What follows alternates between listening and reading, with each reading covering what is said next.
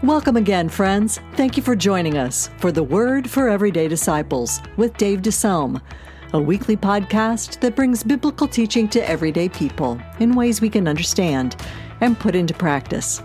My name is Gwen DeSelm, and it is my pleasure to be your host for this time together. Our teacher is Dave DeSelm. Dave spent over 40 years in pastoral ministry and was the founding senior pastor of a church called Fellowship in Fort Wayne, Indiana. Currently, he is the executive director of Dave DeSelm Ministries, offering help and hope to everyday pastors through coaching and other resources. You can find out more about us at davedeselmministries.org. Well, we've come to the final episode in our series on the 7 churches of Revelation. It's Jesus' letter to the church at Laodicea, with a warning for them and for us against perhaps the greatest danger we face in our discipleship. Now, at the beginning of this message, Dave mentions a couple of famous religious paintings from the early 20th century. If you're curious to see what they look like, we've put them in this episode's show notes. Just go to davedeselmministries.org/podcast/144, and you can take a look there. Now, let's go ahead and dive into today's teaching, but be sure to stay with us at the end for a special closing word from Dave. If you brought a Bible with you, would you open it up one more time to the book of Revelation in chapter 3? We've been engaged for a teaching series on the 7 churches of Revelation, 7 literal congregations that existed in the first century in modern-day Turkey. And Jesus had a specific word to each one of these local congregations. To some, he gave warm words of affirmation. I see you doing this, and I'm so pleased. To others, he gave strong words of correction. I also see what you're doing here, and I am not pleased. We discovered along the way that Jesus not only had words for them, he has words for us. That we can read their mail, if you will, and many of us recognize, boy, that was for me. That wasn't just for the Ephesians, that was for me.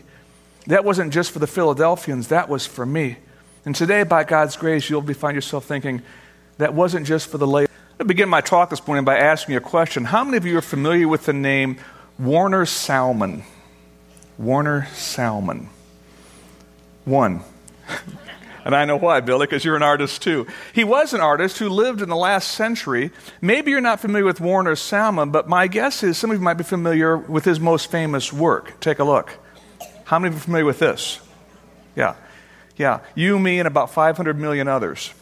Because the fact of the matter is there were 500 million prints of the head of Christ by Warner Salmon painted in 1941 that have been sold. Maybe it was on the wall in your house where you're growing up or the church you attended. If you are familiar with that picture, you might be familiar with another picture from Warner Salmon. Take a look at this one here. How many have ever seen this one? Notice the same head of Christ. Everyone knows how Jesus looked in 1941. So there he is there. This is called Christ at the Door. And the impetus for this painting was a verse that was embedded in the text that we're going to be looking at in just a moment. Behold, I stand at the door and knock.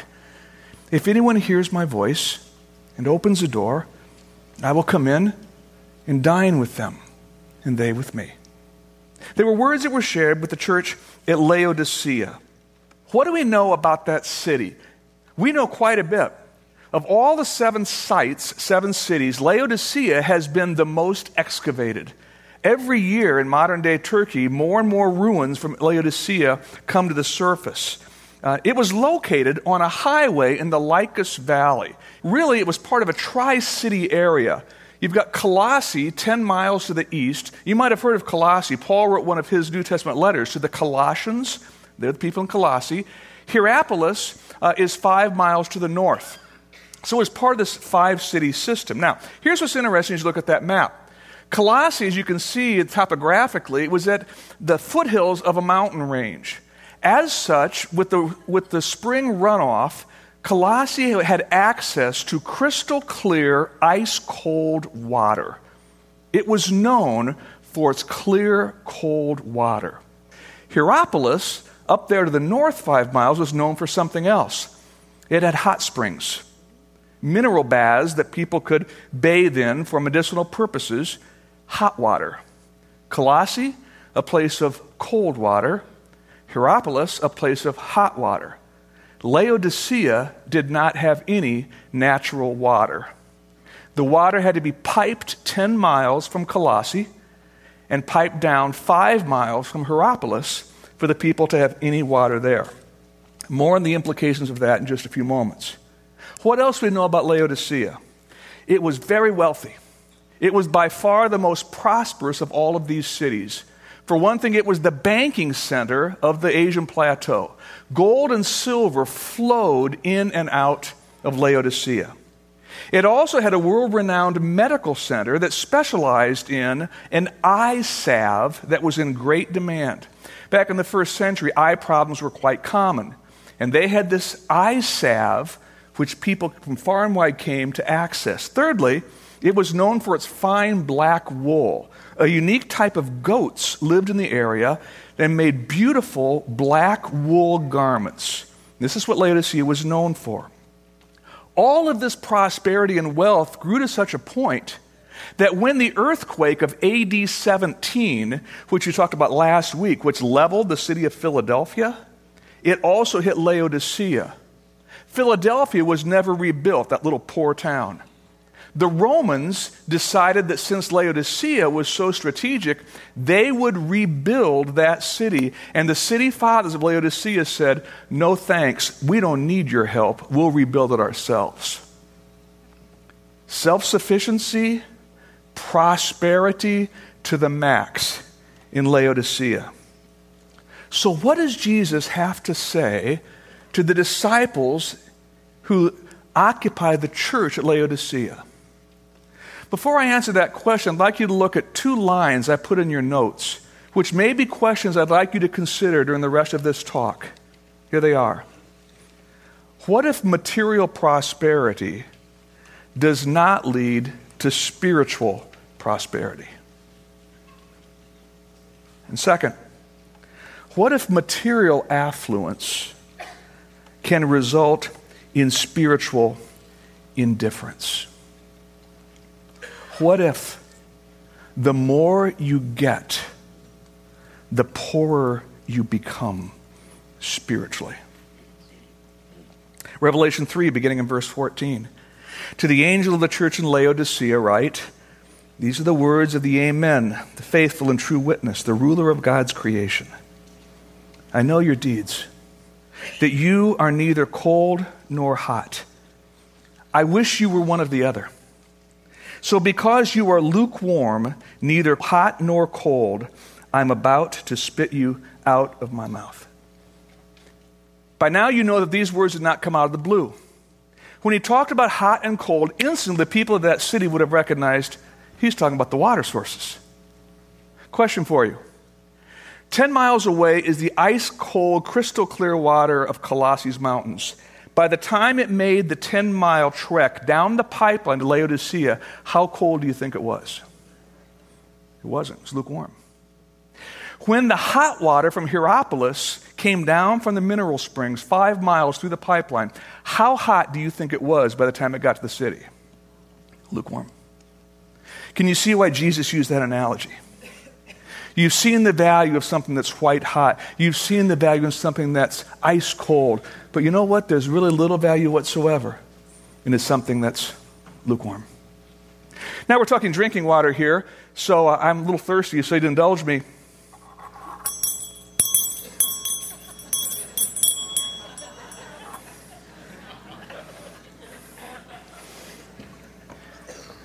Thank you, Foster.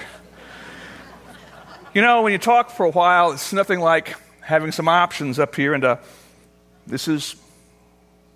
Oh, by the way, do you like this thing? Reminds me of home. Every time Gwen rings the bell. What did you think I was talking about? Sometimes... when you've got a sore throat or whatever, and you can just make some hot tea and pour it. And, that's good. Nice, soothing, hot tea. Or maybe you find yourself on a summer's day and man, there's nothing better than iced tea. Look good? Have you ever noticed there are times, though, perhaps you leave the cup or the mug or the glass on the counter, and without thinking, you pick it up, and by that time it's become lukewarm, and you...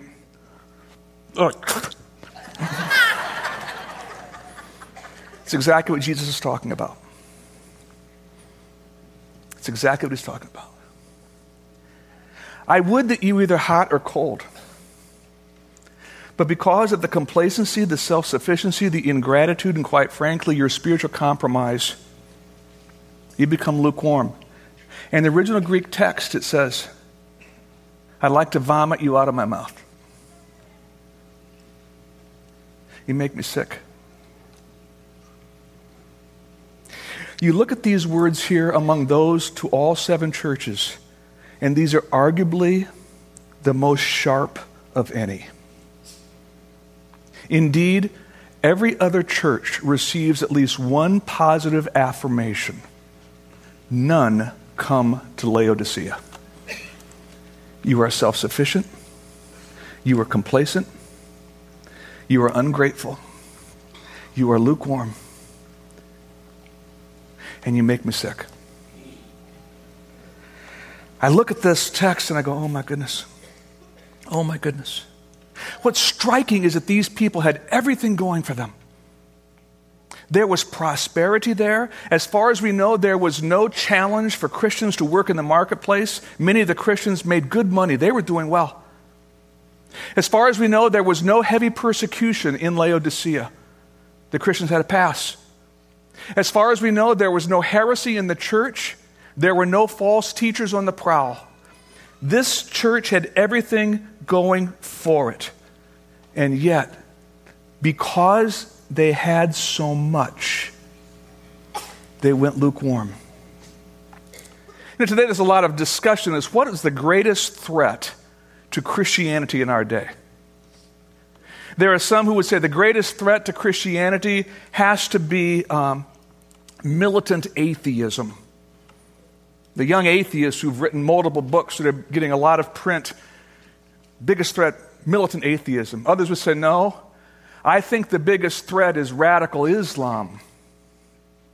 Still others would say, no, it's cultural relativism, it's theological subjectivism, it's the liberal media. Could it be that the greatest threat to Christianity is none of these?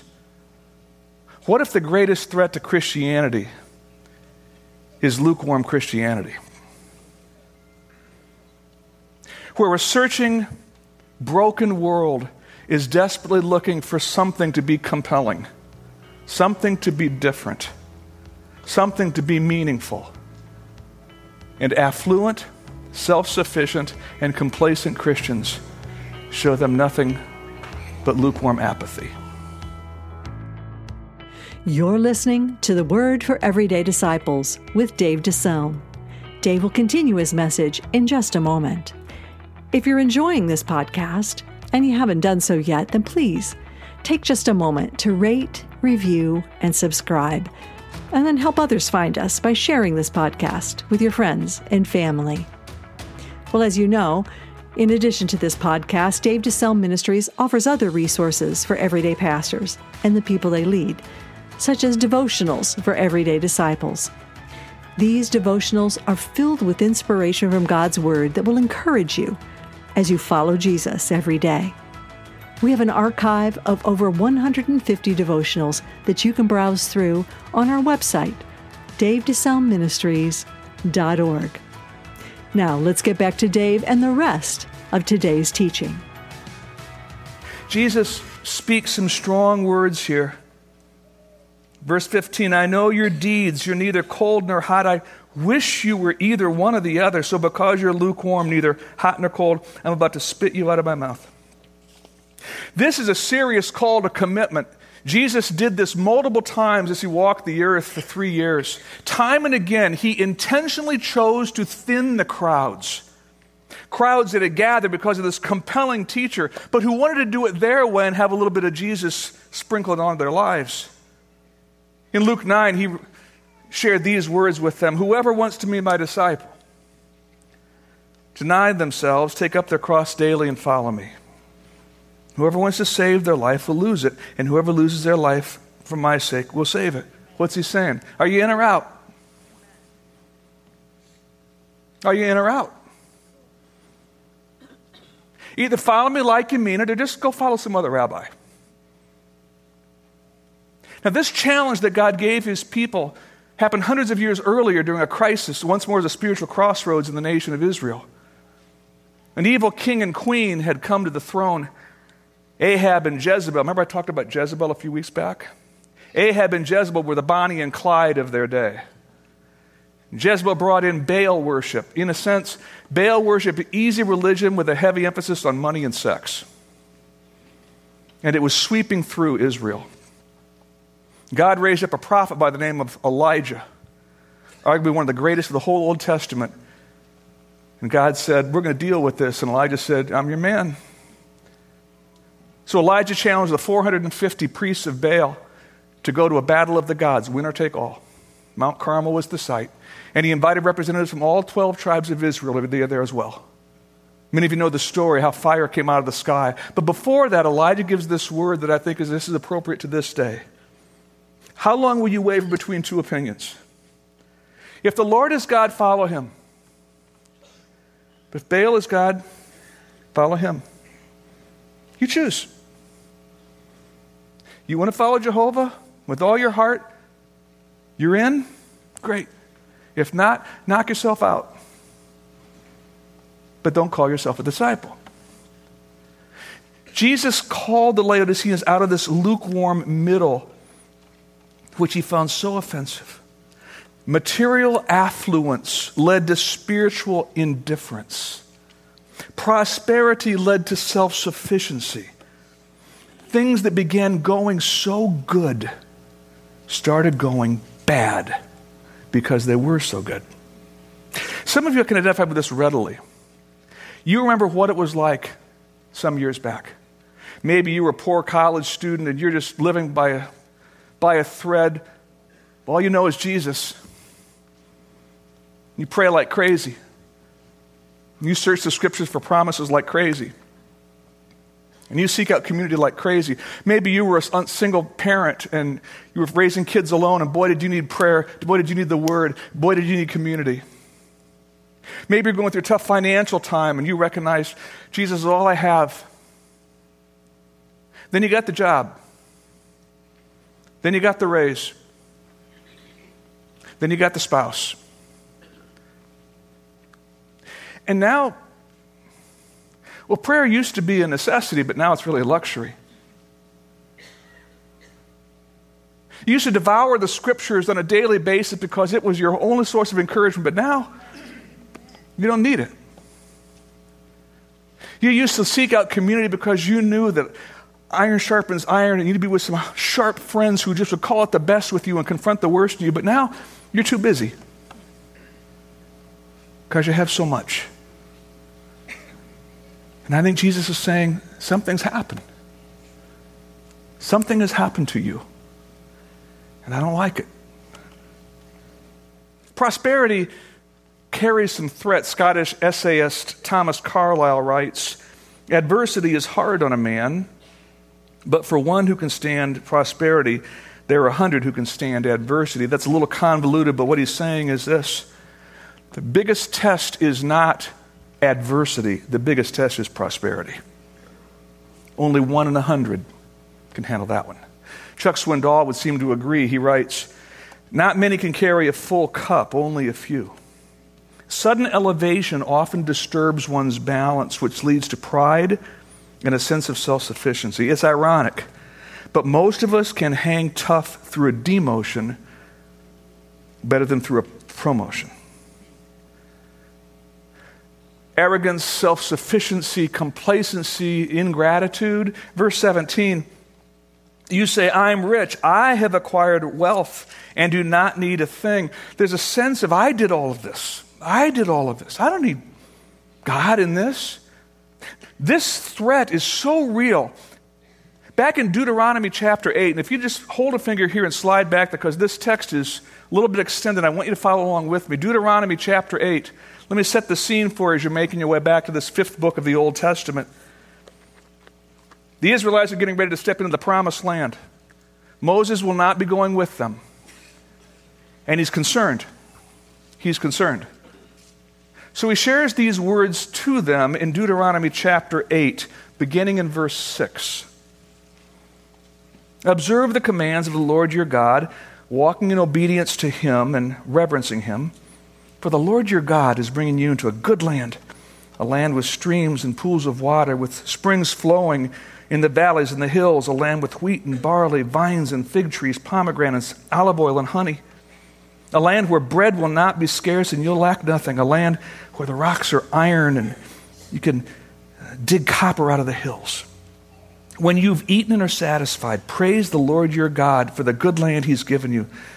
Be careful that you do not forget the Lord your God, failing to observe his commands, his laws, and his decrees that I'm giving you today. Otherwise, watch this, when you eat and are satisfied, when you build fine houses and settle down, when your herds and flocks grow large and your silver and gold increase, and all you have is multiplied, then your heart will become proud, and you'll forget the Lord your God who brought you out of Egypt, out of the land of slavery. He led you through the vast and dreadful wilderness, the thirsty and waterless land, this venomous snakes and scorpions. He brought you water out of the hard rock. He gave you manna to eat in the wilderness, something your ancestors had never known, to humble and test you, so that in the end it might go well with you. You may say to yourself, my power and the strength of my hands have produced this wealth for me. But remember the Lord your God. He gave you the ability. Complacency, self-sufficiency, arrogance, ingratitude. These are the seeds from which lukewarmness spring to full-grown size. So what counsel does Jesus give this church back in Revelation, verse 18, chapter 3? Back to 17. You do not realize that you're wretched, pitiful, poor, blind, and naked. I counsel you to buy from me gold refined in the fire. What's he saying? You think you're so rich. I tell you where you ought to invest something. Invest something in me. He says, so that you can become rich. White clothes to wear. You're so proud of your black robes from the great goat hair, but why don't you recognize how naked you really are?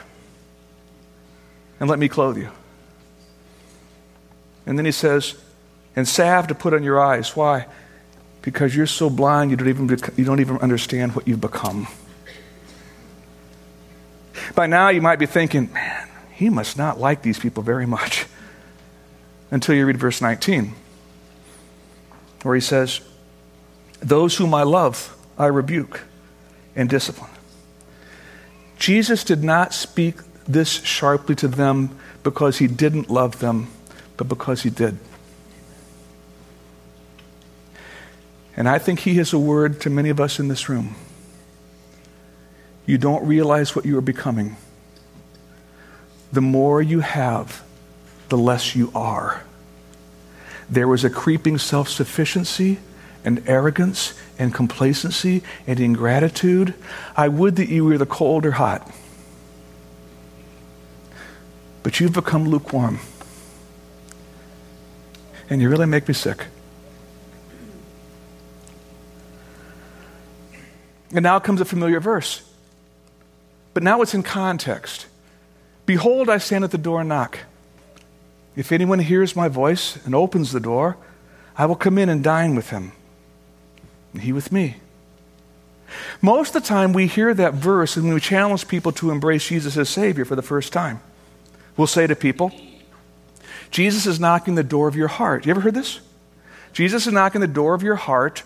Open your heart to him and accept Christ as your Savior for the first time. And I guess that's okay, but that's not the context.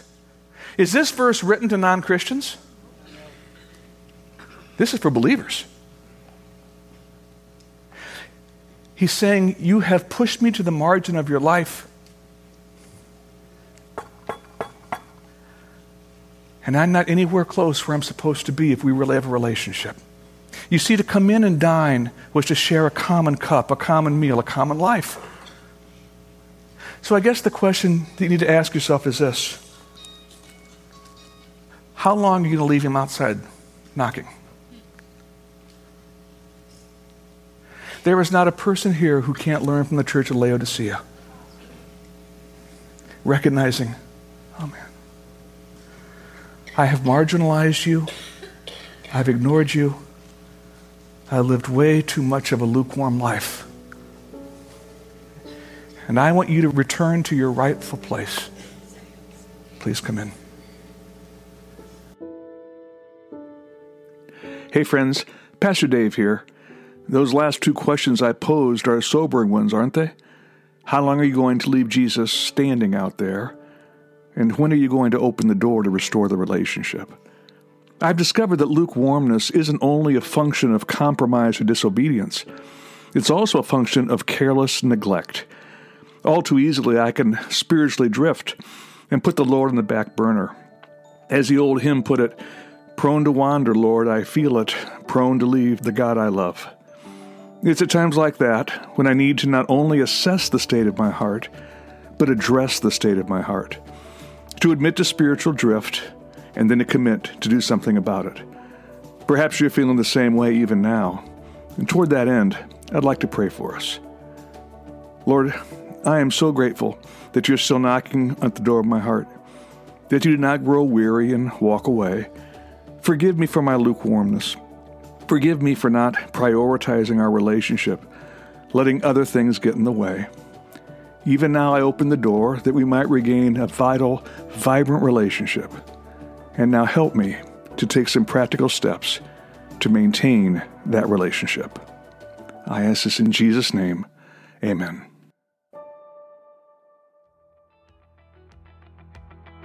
Thank you so much for joining us for the Word for Everyday Disciples with Dave DeSelm. If you'd like to let Pastor Dave know how this message has blessed you, send him an email at dave@davedeselmministries.org. Then join us next time as we look to God's Word for help and hope as we follow Jesus every day.